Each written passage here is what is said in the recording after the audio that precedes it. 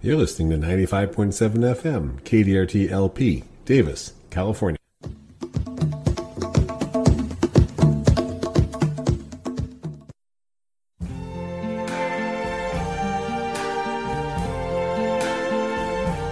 I see trees of green, red roses too.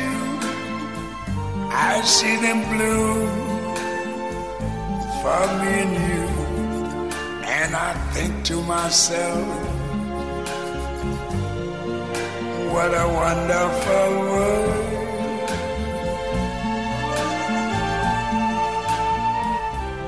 I see skies. And that music means it's time for the Davis Garden Show. This is Don Shore. And this is Lois Richter on a bright, beautiful, sunny Davis day. Hey, Don, it's the beginning of June. It's hot out here. What's that going on? It feels like summer. It certainly felt like summer a couple days ago. It is 64 degrees, actually, as we prepare this broadcast on Wednesday, June 2nd. The broadcast date will be Thursday, June 3rd, 2021. Today is going up to a high of 91 degrees. 2 days ago, the high was 104 to 106, depending on where you were in the Sacramento Valley. And we had a one-day heat wave. Is it really a heat wave if it's one day? Or do you just say we had a really hot day? We had a really hot day. And then that Delta breeze came gushing in by about 8, 9 p.m., and we dropped back down practically to 60 degrees that night. Tonight it's going to be 55 degrees. We've got a milder trend. Tomorrow, Thursday, the day of the broadcast, 94 degrees. Thursday night, 57. Then Friday at 91. Saturday, 91. Sunday, 86 degrees. Monday, 82 degrees. Get this one. Monday night, mostly clear with a low around 49. 49. So just, the only thing I like to do when we're talking about the weather as a brief discussion is explain how this affects some of the things in your garden. And the things that I'm looking at as people bring them in where they're real concerned they might have a disease or a pest. Peppers in particular, 49 degrees. If the leaves are expanding when the night suddenly drops that cool by comparison with, say, the mid to upper 50s or low 60s, as it's been in the previous several days, those leaves that are expanding will curl and cup along the edges. And that will cause them to sort of buckle and get a little deformed. That's okay. There's nothing wrong with that. It literally is just a response to these dramatic fluctuations in the weather. We were 104 to 106 2 days ago, and in a few days it's going to be 49 degrees. That's quite a range for a plant that's stuck in the ground outside to endure. And these are subtropical to tropical plants, and so they're often more affected by the cool night temperatures coming in abruptly than they are by the daytime highs. Had a lot of conversations with people as that high temperature was coming in, and also the day after, people looking for shade cloth. They were concerned about protecting young plants. And before you go to a lot of trouble to put shade over something, ask this question. Is this a plant that is normally described as being good for full sun, like a tomato plant? If it is, you don't need to shade it.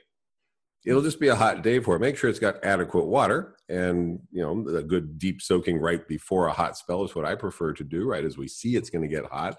Or if you've missed it, go ahead and give it a good soaking as it's happening or afterwards. But if it's a plant for full sun, you don't need to shade it. Yeah, I know you're concerned that we're getting hot suddenly and you feel like you need to go out and rig up a shade structure over it. And we're talking, most of the conversations were about tomatoes. Tomatoes grow in full sun. Sunburn on the fruit was an issue last year and is sometimes here in very hot spells in August to early September when fruit is ripening. A young green fruit will not be badly affected by a hot day. It's when it's gotten to the breaker stage, as they call it in the fruit biz, when it's gone from solid green to just getting a tinge of any other color, pale yellow, or beginning to get the blush of pink to red. At that stage, and particularly as it becomes ripe, if it's exposed to direct hot sun on an extremely hot day, that is to say the fruit on the west or southwest side of the vine that's facing directly to the hottest sun at 5 o'clock in the afternoon, that particular fruit might sunburn. So if you're concerned about that and you want to fully ripen it on the vine, a little shade from the west can be very helpful. But keep this in mind. Tomatoes are climacteric fruit, which we've said before, and it's a term that means they will continue to ripen after you pick them. So if it's got a blush or is pink or getting close to red, and we're having an extreme heat wave, and there's some fruit on the outer part of the vine that you think is going to burn, my suggestion would be pick them, bring them in the house, set them on your counter, and they'll be fully ripe within a couple days. So I think the best bet in terms of protecting a plant from extreme heat is to protect the part you're going to eat and not worry so much about building a structure for it. The key question is, how long does the heat go on, and what stage of development is your fruit at? We can get damage on fruit trees and get damage on fruit vines like tomatoes when we have extreme heat as they're ripening. That's when you have a real concern. But cooler weather coming up for the next few days, and all the way down to a high literally of 81 degrees next Tuesday. So very lovely weather, and real important, tomato vines are flowering, and temperatures in the 80s, those flowers will set fruit. So that's your crop coming up, setting in the next week. The blossoms that were open 2 days ago, afraid they probably fell off. A question came up in a local Facebook group about whether it's too late to plant. Needless to say, I get this all the time at my garden center. And just as an experiment, a couple of years ago, I decided to plant 4 tomatoes on August 1. They were just plants I had around at my nursery, so this was an easy test for me to do. I put them in full sun.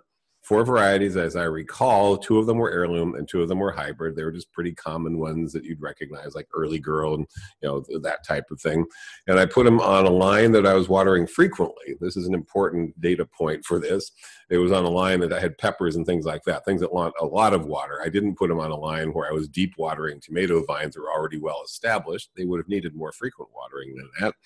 August 1, each one of those tomatoes, both the hybrids and the heirlooms, set about and ripened fully about 20 fruit in mid-October for me. So August 1, 20 fruit, mid-October. That's the latest I've planted so far. This year I plan to plant some on August 15th. See what happens with those. I'll keep you posted. But those were plants that were already grown, and you were transplanting. Yeah. This was not something that you started from seeds and they were a little bitty 2-inch tall stuff. No, these were overgrown plants at my garden center, which is kind of what you're going to start finding at garden centers right now and hardware stores. Is we do keep them around. We try to keep healthy ones, and these are ones that August 1. My opinion is a little late for me to be selling people tomato plants, so we're getting ready to throw them out. And I just took some of these tall. They were 16 inches tall or bigger. I did drop them in deeper, as I always do. I did tease out the roots quite a bit when I planted them. I gave them a very thorough soaking, and I put them on a line that was watering frequently every couple of days because it had shallower rooted summer vegetables on it. But I was impressed that they had time. They took right away. You put a tomato or any of these warm season vegetables into that kind of warm soil, they'll barely miss a beat. You don't even really go through any kind of transplant shock. They just immediately started growing and flowering and setting fruit, and the fruit that they set was ripe in mid-October. So you'd have to, wherever you're listening, you'd have to think, where do you still have temperatures above 50 at night, just as a good rule of thumb, all the way in through October. If your season ends mid-September, then count back 8 to 10 weeks, and that's the latest you can plant. Because I know we have listeners all over the country, all over the world. Many people obviously couldn't be planting after July 1. If your season ends around Labor Day, you'd barely have time for them to ripen. You might have time, though, for them to get to that breaker stage where there's light color on the fruit, and you can ripen them the rest of the way on your kitchen counter. So it's very easy to ripen tomatoes inside, and you might be able to get a last planting in. The main point being, garden centers and hardware stores stop ordering when sales slow down. Some of them stop completely. I've been into some hardware stores that look pretty bad in their vegetable department because things started to drop, sales started to drop, so they just stop ordering. But that doesn't mean it's too late to plant. That's just a retail business decision they've made. It doesn't necessarily have anything to do with whether you can still suitably put them in the ground. And the good news is an overgrown tomato plant can still plant out just fine. I don't plant overgrown squash or pumpkins, things like that. I think they are stunted to the point that they won't do well. I look for healthy young plants in the case of those types of things. An overgrown tomato plant, tear those roots up, put it in deeper, give it a little bit of fertilizer, water it deeply, and you should get good results, even what seems to be late in the season.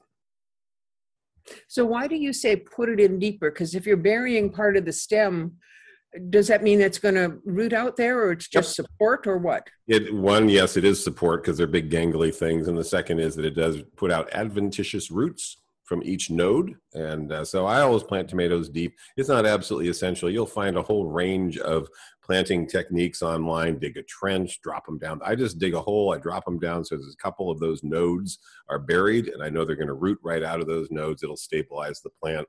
And in my particular case, I plant them deep enough to get them out of what I call the gopher zone. And it works. That's because you got gopher root problems. Yeah. Gophers are lazy. Gophers, we've come to an accommodation, not because I want to, but because I have to. I have gophers riddling one area where I plant tomatoes quite regularly. And I have found that if I get the plants to about 2.5 to 3 feet tall in a 1 gallon container, and I dig a hole that's very deep, like 24 inches deep, 18 inches minimum, and I put them all the way down there, I have had gophers surface around those plants and not damage them. Whereas if I put them up in their zone, which is the top foot of soil, they will annihilate them. So I'm strategizing around them since I don't really have any alternative. And I have found this works. Deeper planting does seem to get the plants past the zone of gopher predation. I'm not making any guarantees for those of you listening with gopher problems, but that's worked for me. Okay, let's do a public service announcement. Sunflowers. I want to know about sunflowers. Yes, the Yolo County Visitors Bureau has recognized that with thousands of acres of sunflowers being grown in Yolo and Solano counties, which is where we are broadcasting from, Yolo County, people driving along the freeway see these fields of 200-300 acres of sunflowers in bloom. They do what all of us would want to do. They pull over and they take pictures of them. And it's become a huge draw to people who are driving through the great flat Sacramento Valley and they suddenly see a field of sunflowers. So the Yolo County Visitors Bureau is helping the farmers with this. The farmers are doing it, to make money. They're mainly growing them, by the way, to sell the seed from those sunflowers to people elsewhere who grow sunflowers, to other farmers in other parts of the world.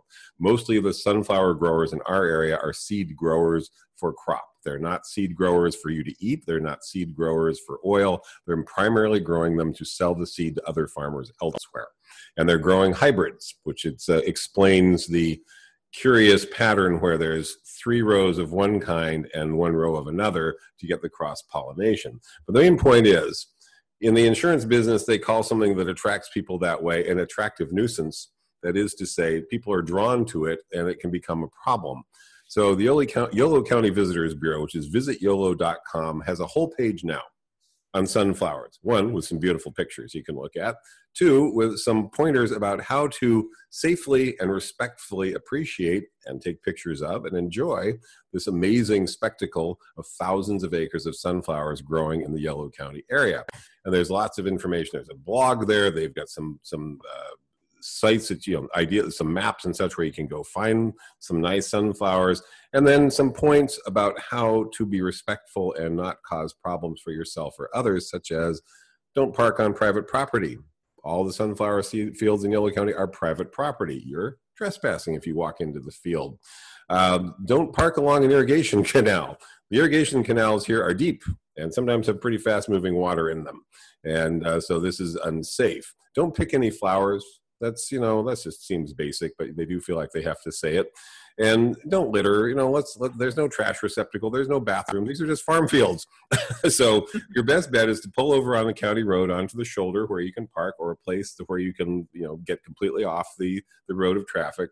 Step out onto the edge of the road, possibly maybe a foot or 2 into the farm field if you absolutely have to, but stay on public property as much as possible. Use your zoom lens to get some incredibly cool pictures. If you're in Yolo County, the Coast Mountain Range makes a spectacular backdrop for any of these fields of sunflowers. And so you can get some great pictures. And bear in mind that they're irrigating like crazy when the sunflowers are in their growth and bloom stage. So it's a very high likelihood that field you're looking at is extremely muddy. Like muddy to the point that you'll sink into it if you step into it. So not only is it a bad thing to do in terms of safety and trespassing, but you may find it's a real mess when you get out there. So don't go walking out into the field. The other thing is they're heavily pollinated by bees. Many bee boxes on the edge of any sunflower field that's in bloom to ensure cross-pollination between the 2 types they're growing for hybridization. And those bees, well, they're, docile enough. They're European honeybees. They're not aggressive. There's a lot of them. And so be aware of that as well. So your best bet is to admire them from a little bit afar your iPhone or your digital phone or whatever you want to call it. It's a great ability to focus, to zoom, to do panoramic views, and I suggest you make use of that. And this is not the time or place to have your family walk out in a field to be surrounded by sunflowers in bloom. That can lead to some problems such as bee stings and sinking in the mud. So be respectful and enjoy the sunflowers, which bloom heavily here between mid-June and mid to late July, all around the Davis, Woodland, Dixon area. For more information, go to Visit YOLO. That's right. It's Yolo County, YOLO. Visit YOLO.com/sunflowers.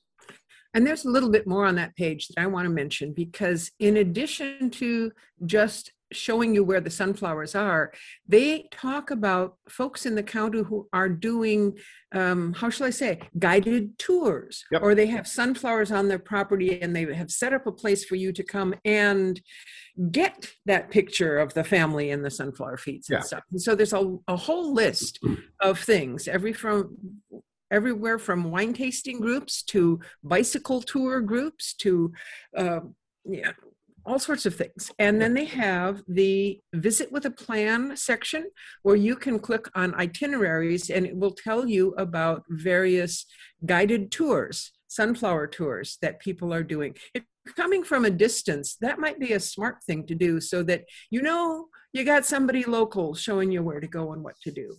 Anyway, have a good time. It happens there's a couple of farmers right along Interstate 80 who grow sunflowers every year, and it happens that those are in places where there are off-roads that you can go to that are just part of the freeway with places you can park. So some of those are good examples. But yeah, this is a great way to get started and figure out a way to make an expedition of it. We have stuff in Yolo County other than just sunflowers. We have cool things here. So if you're coming out of the Bay Area or someplace, mid-June to mid-July, sunflowers will be in full bloom. We always mention it here.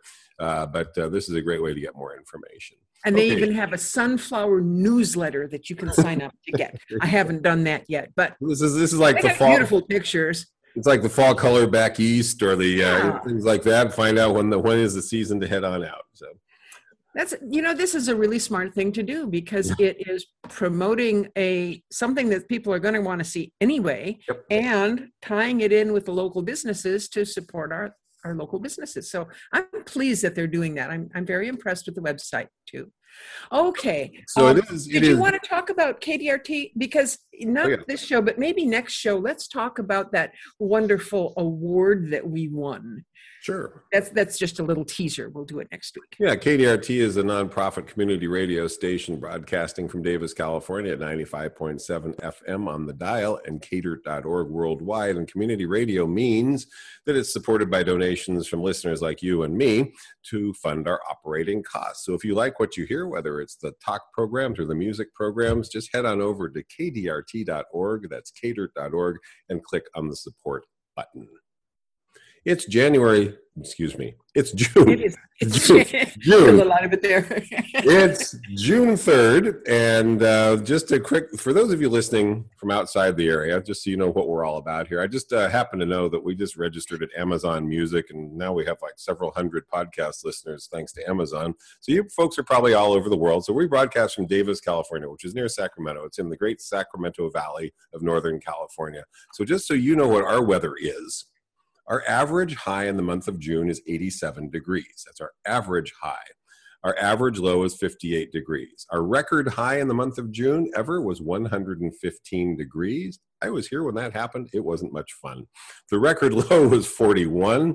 Average rainfall in June is 0.2 inches, and I would say it's really closer to zero. It's rare for us to ever get any rain in June whatsoever.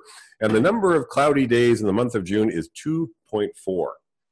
2.4. How do we get a 0.4? Yeah, so that's our weather. I like to say this so you can compare to wherever you're listening. And just for the record, our typical humidity on a summer day here in the month of June will drop down to about 20%. 20-25%, and when the north wind is blowing or the higher temperature is higher, it's typically in the teens or lower. So we have desert-like humidity when it's hot. That's one of the common things you hear is, sure is hot, but thank goodness it's not humid because we're not really muggy here ever. But that's our weather. So that's so you can compare to wherever you're listening. And then as we hit July and August, our average high temperature is more in about the 93-degree range. And that's average, remember. So we have spells well above that and some spells well below that. And that's why we have such an interesting gardening climate, is we have those high temperatures and those low humidities. We have very few disease or pest problems, particularly disease problems, compared to muggier, rainier places. I have a friend in Michigan, and I was talking about how I was spending my day yesterday working on irrigation, and she replied, "What is irrigation?" Well, she lives in Michigan, where it rains every afternoon, Don. Not every afternoon, but it rains enough that irrigating is not something that's necessary. So just to make a quick explanation for her and for others, anywhere west of the 100th meridian, which is, I think, an important thing for people to know about. The 100th meridian is a line that divides the United States, more or less along the Mississippi River, but not exactly. East of it, farmers could farm without irrigating. West of it, they couldn't.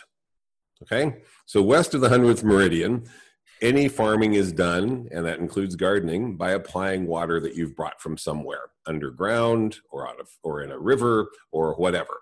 Now, obviously, like the Pacific Northwest, it rains up there. So this is basically the well-known farm areas of the West. And we can't grow anything here in our vegetable gardens, most of our fruit trees, the flowers we like to grow, without watering them. It doesn't rain here from essentially 1st of May till the end of October. We might get a little rain, but not enough to cover the evapotranspiration rate of the plants. So irrigation is the key to success for gardening and farming here in the Sacramento Valley and pretty much anywhere in California, unless you have a landscape that is entirely either native plants or plants that are from areas with a very similar rainfall climate. So you can do landscapes that don't require irrigation. It takes some expertise to do those and to get them established properly and so on.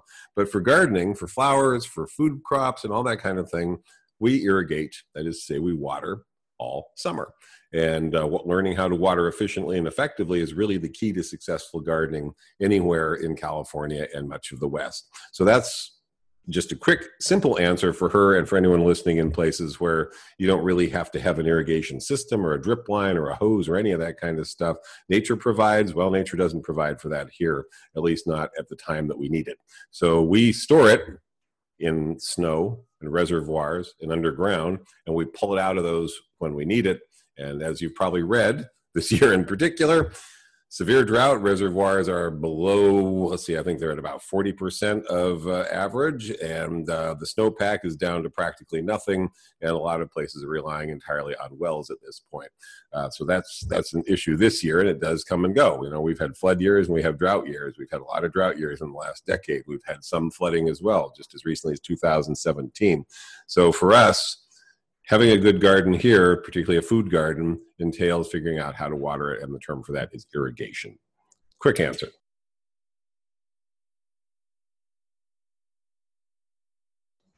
So we are not going to go through the calendar for June. Oh, for new listeners, Don creates a calendar every year featuring his photos, all of which were taken in the month in which they are on the calendar. And it's available online for free at the Davis Garden Show. No, at Redwoodbarn.com. Redwoodbarn.com. Yeah. And just click on the calendar and you can see what we're talking about. In that calendar, he also puts in things like what you should plant or what's blooming now or whatever. And the one I want to focus on is harvesting, because in June, you can harvest some things. Now, this is the beginning of June, so we have the whole month to do it. But basil, onion, garlics, shallots, leeks, apricots, apriums, berries, cherries, figs, nectarines, peaches, and plums. Now, some of those are later in the month, but Don, you said you had some apriums now, didn't you? Yeah, I'm harvesting Flavor Delight Aprium, which is just firm ripe. I'm picking them now so that something else doesn't pick them and bring them into the counter. And this is basically the first week of June is when that one ripens. I have a peach, a very early one called Gold Dust, that is probably just a few days away from the very first of them being ripe. That's early. Obviously, peach season here is really July. And those of you who have the Blenheim or Royal Apricot, this is when they start to ripen as well. And then the other thing we're picking right now, berries of all kinds, blackberries, boysenberries, and blueberries in great numbers. And those of you who have cherries, still, this is when cherries are harvested as well. I say those of you who have them still, because cherries, unfortunately, have been attacked for probably a decade now by a worm that gets into the fruit, and it's really hard for home gardeners to control it. So a lot of people have just given up growing cherry trees. But June is when you harvest those. And also the Breba crop of figs is still hanging on there. Those are the spring ripening or early summer ripening figs, not the main crop, which comes late in the summer and early fall. But yes, also basil, that seems early, but basil you can start picking literally just a couple weeks after you plant it. And you can keep planting it all summer long. So that's one of the very first things you're picking out of your summer garden. And I have customers who are picking squash already. They planted them in April and they're already harvesting more zucchini than they know what to do with. So on the basil, is that one where it's like lettuce that you pick a leaf here and a leaf there, or is it one where you cut the whole plant down and when you harvest? You can pinch all season. Generally, people like the tender new growth because that just seems to be the most flavorful. I've used all parts of the basil plant, so I usually have several plants going. You can go out and pinch off a couple of inches of new growth and use that in a recipe. If you're making, for volume for pesto, you're probably a few weeks away from having a plant big enough for that. But you can start picking either leaves off the side or the growing shoots anytime the plant is growing vigorously. So you can start that now, and I do my last harvest of basil as late as October or even November, depending on the weather. And you said that tomatoes were climacteric, meaning they could finish ripening after you pick them. Are any of the things that you're picking now also climacteric? Yes, all of those stone fruits, apricots, apriums, and peaches and nectarines. So this is an important thing to know. If you're having a problem with predation on your fruit, your stone fruits in particular, like your peaches, apricots, things like that, you go out there and you find, something ate a bunch of them overnight, which is probably a roof rat or tree rat. You can pick them, the ones that are nearby those ones that got eaten, which are getting fully colored up and still firm, but getting the color that's close to harvest, bring them inside and they will continue to ripen somewhat on the counter. So a really simple method for dealing with an ongoing pest problem of squirrels or rats is to harvest a little early. When you see them turning color, when you see the first damage, pick a bunch of them, bring them in, put them on your counter, so you'll at least get those. Other than that, you start getting into exclusion and things like that. But yes, the classic stone fruits are climacteric fruits as well. Continue to ripen after you pick them. And I can do that with my tomatoes once to keep the squirrels out of them. Yes, once you have breaker stage. I'm going to keep using that term so people run to Google and look it up. breaker. We have. You'll find charts of how to pick tomatoes for commercial farmers. People who are selling them at a farmer's market or something like that. And there's a stage, and farm workers know this very, very well. That's what how they have to distinguish as they're picking. Solid green won't ripen well, but breaker stage will fully ripen. So it's a stage of coloration that is right after all green. So one of the things that you said is that you are harvesting your berries now, blackberries and whatever, cane berries. Yes. Is this not the correct time immediately after you harvest that you remove the canes that you harvested from? Is that true? Yes, in most cases of blackberries and boysenberries and that category, the cane that has fruited will never fruit again. And new ones are already growing up visibly nearby to replace that. And so it's a great, convenient time to go in, just to put on a glove, thornless or otherwise, put on a glove, kind of pull that cane towards you, take your pruners, go all the way down to the ground and prune it out entirely. Because it's never going to do that when you pick them, can't you? I mean, can you do that and then pick this fruit off? Sure. You can do it as you pick them. You can do it shortly after. They're still pretty obvious after you've picked them because they have those fruit bases, the pedicels that are there, and they're never going to fruit again. So they're just going to become busy stuff in the middle of the great overgrown area of berries that you have.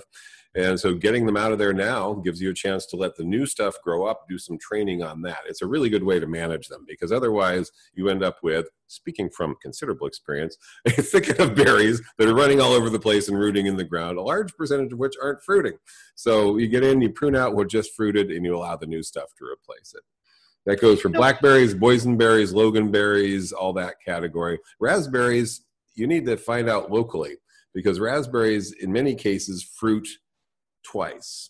and some of them do, not all of them. So they're a little more complicated. You have to figure out what kind you have. If you're living in an area where it's really cold in the spring, my understanding is, never having dealt with this, you're getting most of your crop in the late summer and early fall, and those are the ones you typically plant in that area. So you should probably inquire locally if you're doing raspberries. And I have stopped selling at my garden center raspberry plants several years ago because the feedback I continuously got was that they grow here and then they don't fruit well because of the extreme heat that comes on as they're beginning to set and fruit. I did see on a Facebook group someone posted a picture, bowls full of raspberries from her backyard in Davis, and I'm going to contact that person and say, what variety are you growing? Because I need to know. But overall, I still hold to my general suggestion that in the Sacramento Valley, as hot as we are, raspberries are not going to do real well here. But there are some exceptions in terms of pruning those. And there's one group of blackberries that I think more people should, you'll start seeing them in garden centers more, the primo cane, as Californians call them.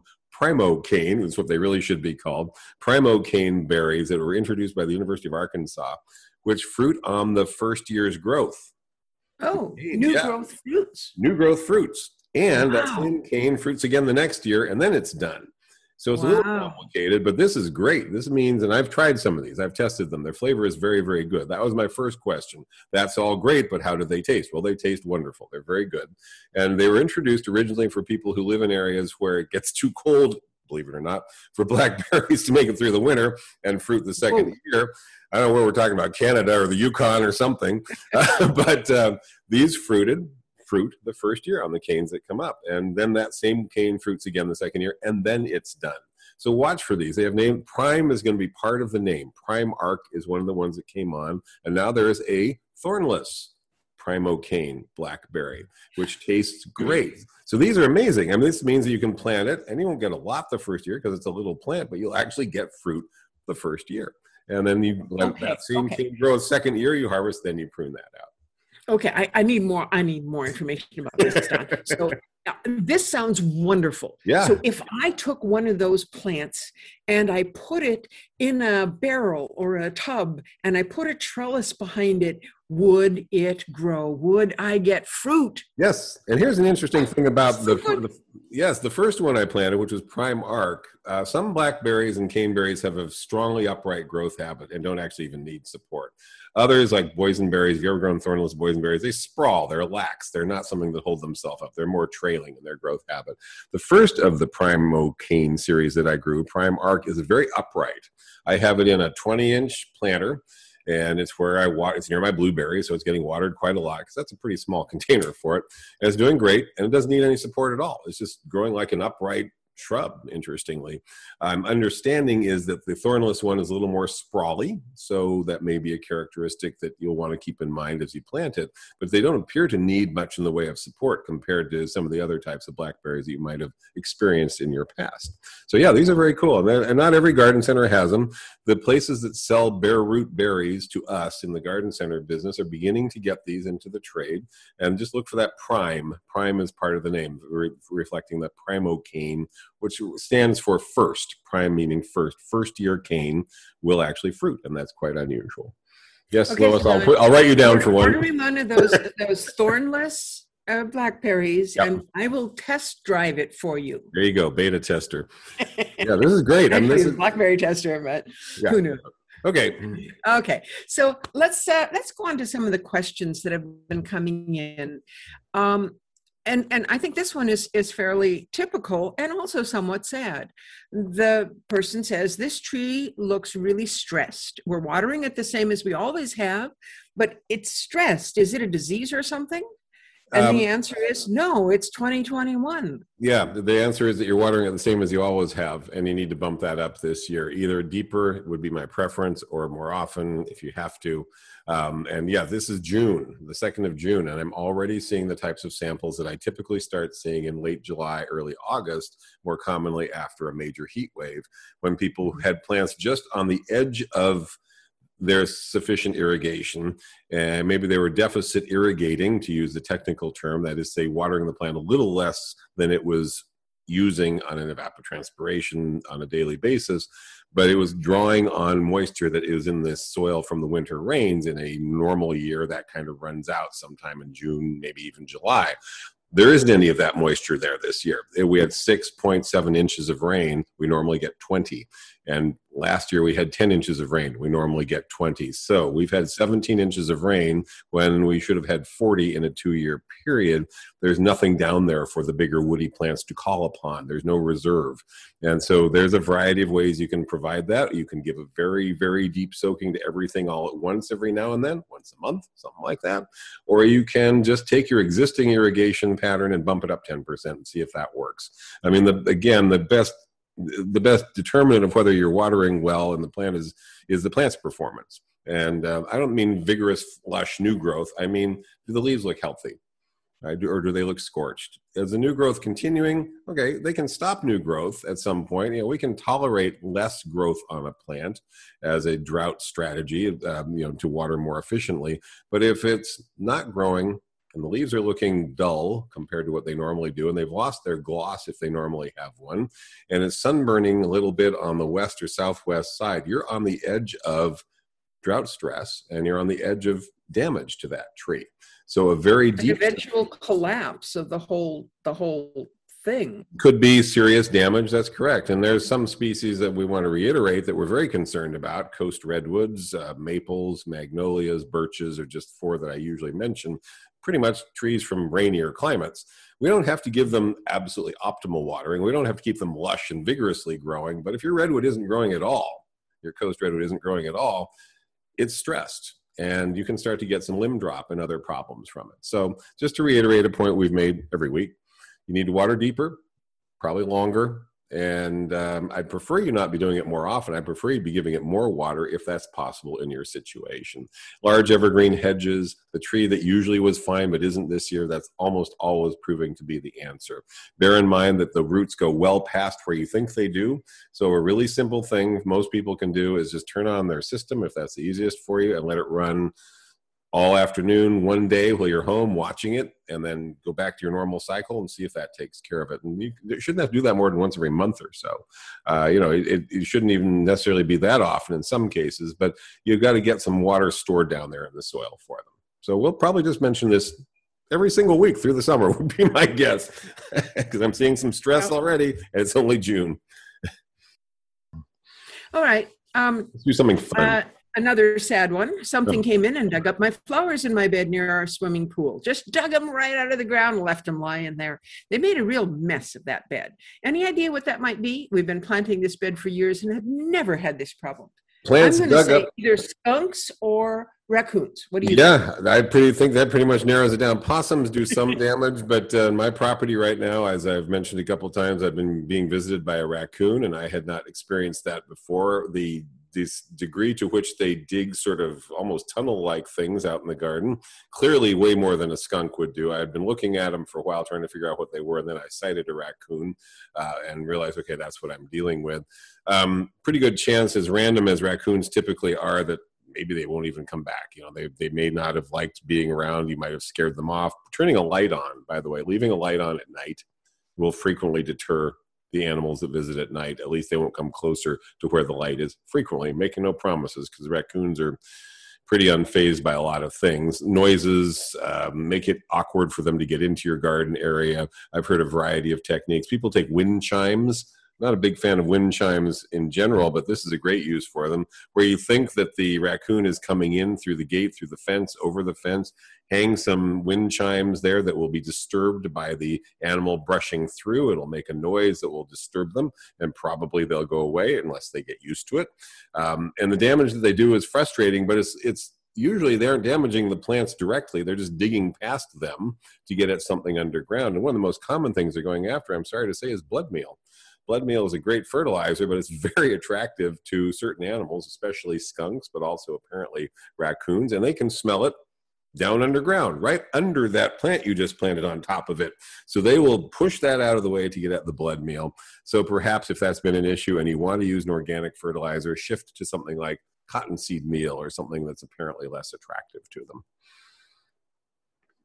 I would never have thought about that fertilizer issue. That's brilliant. Thank you, Don. Yeah, they are attracted to certain types, and so perhaps just changing what you a little late, for that person.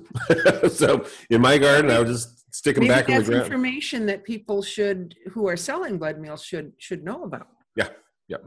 Yeah. Wouldn't cats and dogs also be attracted to that? I mean, they're carnivores. Oh, my dog is very attracted to blood meal, and it can cause serious kidney problems. So you do need to be aware of that. That if you're a fan of blood meal as a fertilizer, we used some in the nursery yard. We had a broken bag, so we went ahead and put it on some of the 15-gallon containers. And I watched as my dog every single day as I was leaving methodically went over to them and started trying to eat it. So, and that's really not good, just for the record. So we had to, one, kind of clean it all off, and two, I had to keep him right at my heels as we walked out. That went on for about 2 weeks. He could still smell it. So that's something to be aware of, is that some of these organic fertilizers are not entirely safe for your pets. Okay. Let's do something fun. That's really here's a fun one. Okay. I said cover crop, meaning covering the ground. But there is an article that Don handed me, which is about covering a window or covering the side of a house. Or yes. Okay, so the title of this is Some Unusual Easy Vines for Summer Cover. I'm going to read the 4, and then we're going to talk about each one. Yeah, so these are just real quick. No, I'm not. I can't pronounce them, so we'll just talk about each one. You can try and pronounce them. Give it a try. Cobia scandens. Cobia scandens. What these are is vines that you can plant pretty easily, pretty inexpensively. That'll give a quick cover for the summer and might come back, might not, depending on, they vary somewhat in that regard. So someone who has a window or someone who has a shade structure, maybe they have a place they like to sit in the vegetable garden with a really simple structure over it. They want a vine on that. And I thought I'd mention, there's the common ones that most people know. For example, scarlet runner beans, very pretty, very, very easy to grow just from seed. Just go plant some seed. And yes, you still have time to do that here. Or morning glory. Warning, before you go and do this. The annual type of morning glory reseeds like crazy. I know because I've planted it everywhere I've lived. And the perennial form just runs amok and roots everywhere. Don't do it. Don't do it. I don't even stock that plant.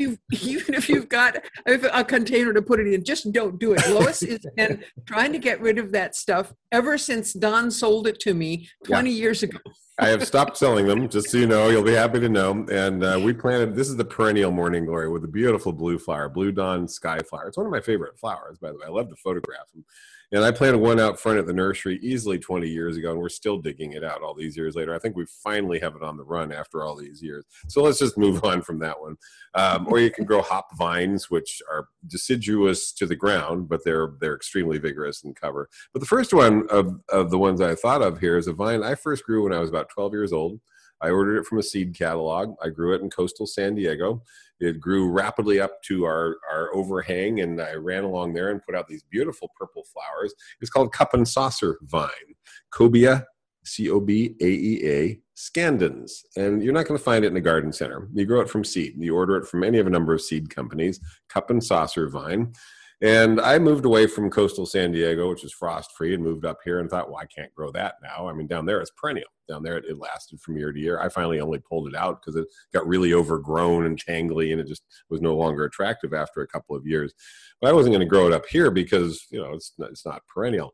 Well, I've been doing a thing of going back and growing many of the things I first grew as a gardener. Now, all these years later, 50 years later, I'm growing them again. I thought, I'll just grow this one again. Why not? Started last year from seed.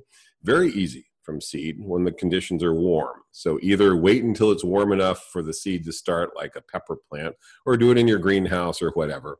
And they come up and they're kind of scary vigorous. I mean, this thing comes out and it just takes off. And I planted it in the ground, and it covered about 20 feet of fence and bloomed beautifully. There's a picture that I think we're probably going to post somewhere.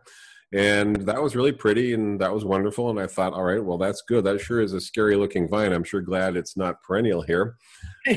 Little did you know. Unlike what the Sunset Western Garden Book will tell you, which listed it literally only for Zone 24, which is coastal San Diego, it came back here, and we're in Zone 14. We're in USDA Zone 9B, and they're saying Zone 10. Well, maybe it was a mild winter, but I'm telling you, it came back with a vengeance. And it's easily 30 feet down a fence now, doing a great cover. It looks very tropical, beautiful flowers. And it's not going to be hard to get rid of if I choose to do that, but it is proving to be perennial, at least in USDA Zone 9B. More to the point, any of you listening anywhere, if you get it into the ground at the beginning of the warm season, it'll cover and give a very fast cover the same summer with really, really pretty, fascinating purple flowers. So that's cup and saucer vine. The same category as the black-eyed Susan vine, Thunbergia alata. Oh, back up. Yes. Yeah, back up. Okay. Back to the cup and saucer vine. You said you grew it on a fence. Yep. Is it something that you have to train up, or will it naturally rise? It won't crawl across the ground? Oh, it has tendrils that are holding on to everything nearby. So it climbs itself up with no problem. It doesn't root into things. This is not like ivy or something, but it has robust tendrils that reach out and grab onto whatever is nearby and hold quite securely. So once you get it up onto something like a fence or a tree or whatever it's chosen to climb up, it will hold itself up there with no problem. So far, it has not shown the propensity for running across the ground that is such a problem with morning glory, for example, or some. Or is it full sun only, or could it also be in a shade? I started mine in shade last year, and it grew and bloomed beautifully. Given where it is, it's now grown out into full sun, same plant, and it's doing fine there as well. Plenty of water, obviously, and the thing grows, as I said, it's kind of scarily fast. So if you need a cover, great choice. Probably not too hard. When do the leaves drop off? They freeze off. So frost. Okay. Frost is what does them in. And I thought it would kill it, but evidently not. So consider yourself forewarned. But that's just one example. These are just some fun ones. I mean, another one would be the Thunbergia alata, which is sometimes called clock vine, I believe is the common name for it, or black-eyed Susan vine. Black-eyed Susan vine. Yeah, and it's I do want to mention this one. The leaves and stems cause skin irritation. So before you plant this really close to where you're going to be sitting or hanging around, I always mention it to the staff because they come in and they make your skin itchy. It's one of those plants, like Alstroemeria, certain other plants in our trade that people need to know can cause mild skin irritation. Grows very vigorously, has these really pretty flowers that are either yellow, original ones, or now orange, or there's dark red ones with a black throat. Really stands out very well. Grows very vigorously to about 10 or 15 feet. Supposed to be killed to the ground. Usually they were. Last winter mine weren't. So I've had a lot of people reporting they came back this year, but it certainly would cover very quickly. But that's something you would buy in a garden center because they're mostly grown in gallon containers and it'll give you a quick cover. Getting to some that I think are more permanent, at least in our climate zone, again, remembering that some people listen in much colder climates, one that I like to sell because it's not an overwhelming vine and it's fragrant but not overwhelmingly fragrant, and is Pandorea jasminoides. It's sometimes called the bower vine. It's got really pretty trumpet flowers. It's in the trumpet vine group, and it's one of the only members of the trumpet vine group that I'm comfortable selling to people without a long conversation. Most trumpet vines will overwhelm your yard. Some of them will sucker everywhere, 10, 15 feet from the main plant. They'll be popping up from the roots. This one does not do that. And so it's got fragrant, but the kind of fragrant where you walk up to the flower and smell it, not the kind of fragrant where everyone within 20 yards has to smell it. So it's a well-mannered, good neighbor vine in that regard. This isn't star jasmine. This is something that you would want to have for the fragrance, not something that's going to overwhelm you and make your eyes run. And it's evergreen, so probably pretty easy from cuttings for those who are trying to be frugal, which is where this first question came up, people who didn't really want to spend money, but you can certainly buy it at garden centers as well. And then another one that's in that group. Okay, yes. When you say evergreen, does that mean it's permanent? Yes. Yes. I mean, it comes back. It's there forever. It's not. It's not even. It doesn't die back with the frost. Or no, not in our climate. I think you get down to about 25 degrees, you start to get top damage on it. So those of you listening in, like, say, USDA Zone 9A or Sunset Zone 8, which is like the colder part of the valley, you might get some top damage on it, but I suspect it would recover. This is another one where the old Western Garden Book didn't show it for this climate zone, but considerable experience now, even fairly cold winters, it will go through for people. So that's Pandorea jasminoides.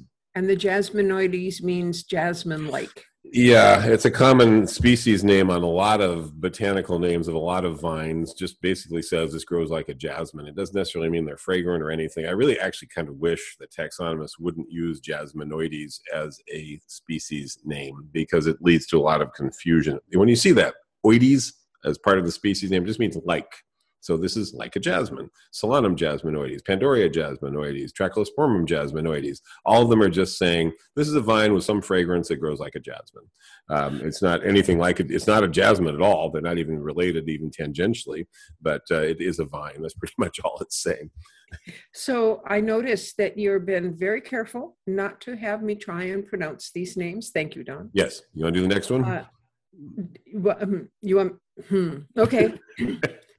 Tecomarea capensis. Ooh, I know that capensis. That's an oides thing, even though it doesn't have oides. It means from the Cape, right? From the Cape of South Africa, yeah. And so when we in California see capensis, Capensis, as the species name of a plant, we know it's very likely to do well here because the Cape of South Africa has many climates, regional climates that are very, very similar to parts of California. They may be more tender than here in some cases, and Tecomarea capensis is hardy enough to grow here.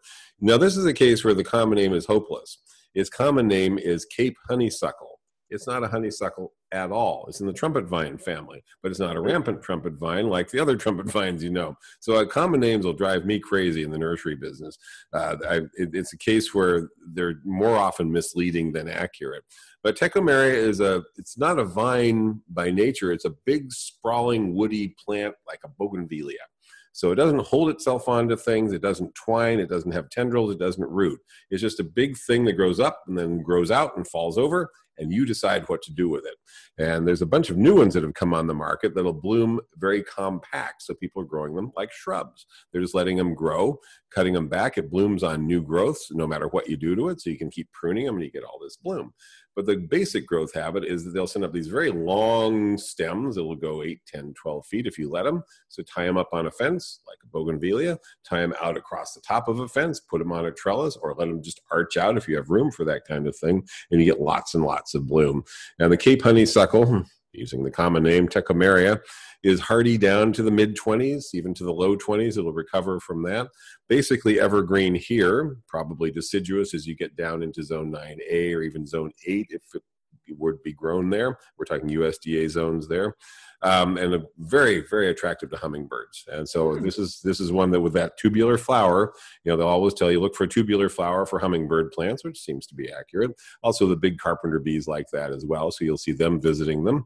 And they've broadened the range. They used to just be orange-red. Now you have yellow, dark red, and some other colors as well. And do those Tecomarea capensis, do they bloom in the winter here?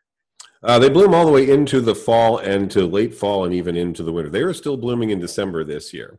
So yes, they're one of these plants that gives a nice late bloom, and they'll continue. They're starting now. A lot of them are beginning to bloom, coming in bloom from the growers, and they do cycles of bloom all summer long. And yes, that's what's cool about them. They'll be blooming well into November with no problem. Then the continued bloom just depends on how cold we get. But there's a lot of plants like that are still attractive to the resident hummingbird, all the way into at least the early winter, and then you cut them back and they flush back and they're blooming again next spring. All right. Well, I think that's all of those easy vines for summer cover that you were going to talk about today. And do we have easy vines that are shade only? Vines for the shade are much more challenging, but there are some choices. The Mandevilla laxa, which is called Chilean jasmine, which is a deciduous relative of the mandevillas that you're seeing at all the home improvement chains. The Chilean jasmine is hardy. Those are not. The Chilean jasmine is deciduous. Those are evergreen. The Chilean jasmine blooms only for the summer for a period of time. Those others tend to bloom all the time, which is why they're selling so well, but they're a totally different beast. And that one, actually, the Mandevilla laxa will take shade. Then there's the Virginia creeper and all of its relatives, Boston ivy, Virginia creeper. Be careful where you plant them because they actually do kind of root onto what they're growing on. Beautiful fall color. They can take shade, particularly the silver vein creeper, which is Parthenocissus henriana. It's very pretty foliage and beautiful fall color on that one as well. And a curious vine for considerable shade or as a house plant is the Fats hedera lizii, which when I was first working in a nursery was being sold with the common name Botanical Wonder. The name was applied because it was a cross between Fatsia japonica, Japanese Aurelia, and Heterohelix, English ivy. These two plants are in the Oh. same family, but they were different genera, and you're not supposed to be able to hybridize between genera in general. Usually, two plants that are not that related aren't supposed to be able to cross. So someone did it. Someone accomplished this and came up with Fats hetera, Fatsia crossed hetera. Lizii is the species name, and it will grow. It's grown as a houseplant. It will grow in very low light. It's unlike ivy, it doesn't root onto what's nearby, so it doesn't become a nuisance. But unlike ivy, thus you have to tie it up or do whatever you want with it. But it has a big, bold leaf, much like the Fatsia japonica. I don't know what the That's ultimate. fascinating. It is. It's a Are cool those plant. still around? They are. They're in the trade, and over the years, as they were propagated, some variegated versions came about, as usually happens after a while when when you propagate something by cuttings often enough. Let's see, Fats hetera lizii goes down to zone 4 in the sunset definition. You use sunset zones 4 to 10, 12 to 24. So it can go down pretty cold, and it also is grown, as I said, as a houseplant. As I'm told, Fatsia japonica is sometimes grown as a houseplant as well. So kind of a tropical look, sort of a zany growth habit. You're going to want to work with it, but I've seen people train them in sort of an espalier pattern on a wall. And it's one of those plants like Aspidistra or Sarcococa or Ruscus that can grow in about the darkest shade that you have. So if you have one of those really difficult, there was a builder in Davis who did these houses. I can't remember the name of the builder, but anyone in town would probably know, with these great long overhangs, sort of Frank Lloyd Wright style. That was fine if they faced south, but the ones that faced north, they would leave these planter areas for people to put plants in under a north side with an overhang. There's a list of about That's 5. like total shade. Right. So you might as well be indoors. There's about 5 plants that will grow in that situation, or house plants are actually, or some people would actually end up just using, Schefflera or some kind of indoor plant that's got some reasonable cold hardiness. But the plants that'll take that are the Aspidistra, cast iron plant, the Ruscus, butcher's broom, Fats hetera. People would also use mondo grass and Sarcococa and certain other plants because they can tolerate that very, very, very low light condition. Well, if you got one of those difficult spots and you want a vine, you could consider the Parthenocissus that I mentioned before, silver vein creeper, but especially also look around for Fats hetera, Fatshedera, Fats hetera lizii, the botanical wonder intergeneric hybrid. Okay, you can order one of those for me too. And the very good ones are kind of cool because then you have a little, leaves with spots of yellow on them that kind of highlight in the shade. One of your issues is that dark green plants in the shade, don't really stand out. I often sell people mondo grass or turf lily, liriope for those situations. Well, they're just dark green, so nothing really exciting going on there. But the variegated, they have flowers. They have flowers, and there are variegated versions of each of those. There's a variegated mondo grass, and there's a variegated liriope or turf lily, which are probably better choices for the dark, shady environment. So, okay, those are some interesting vines. Okay. So, and folks, if you haven't done it, I would suggest you go Google cup and saucer vine and look for the images. Yeah. Those flowers are phenomenal. They're just phenomenal. Big, bold, and tropical. You've been listening to the Davis Garden Show with Don Shore and Lois Richter here at KDRT LP 95.7 in Davis, California.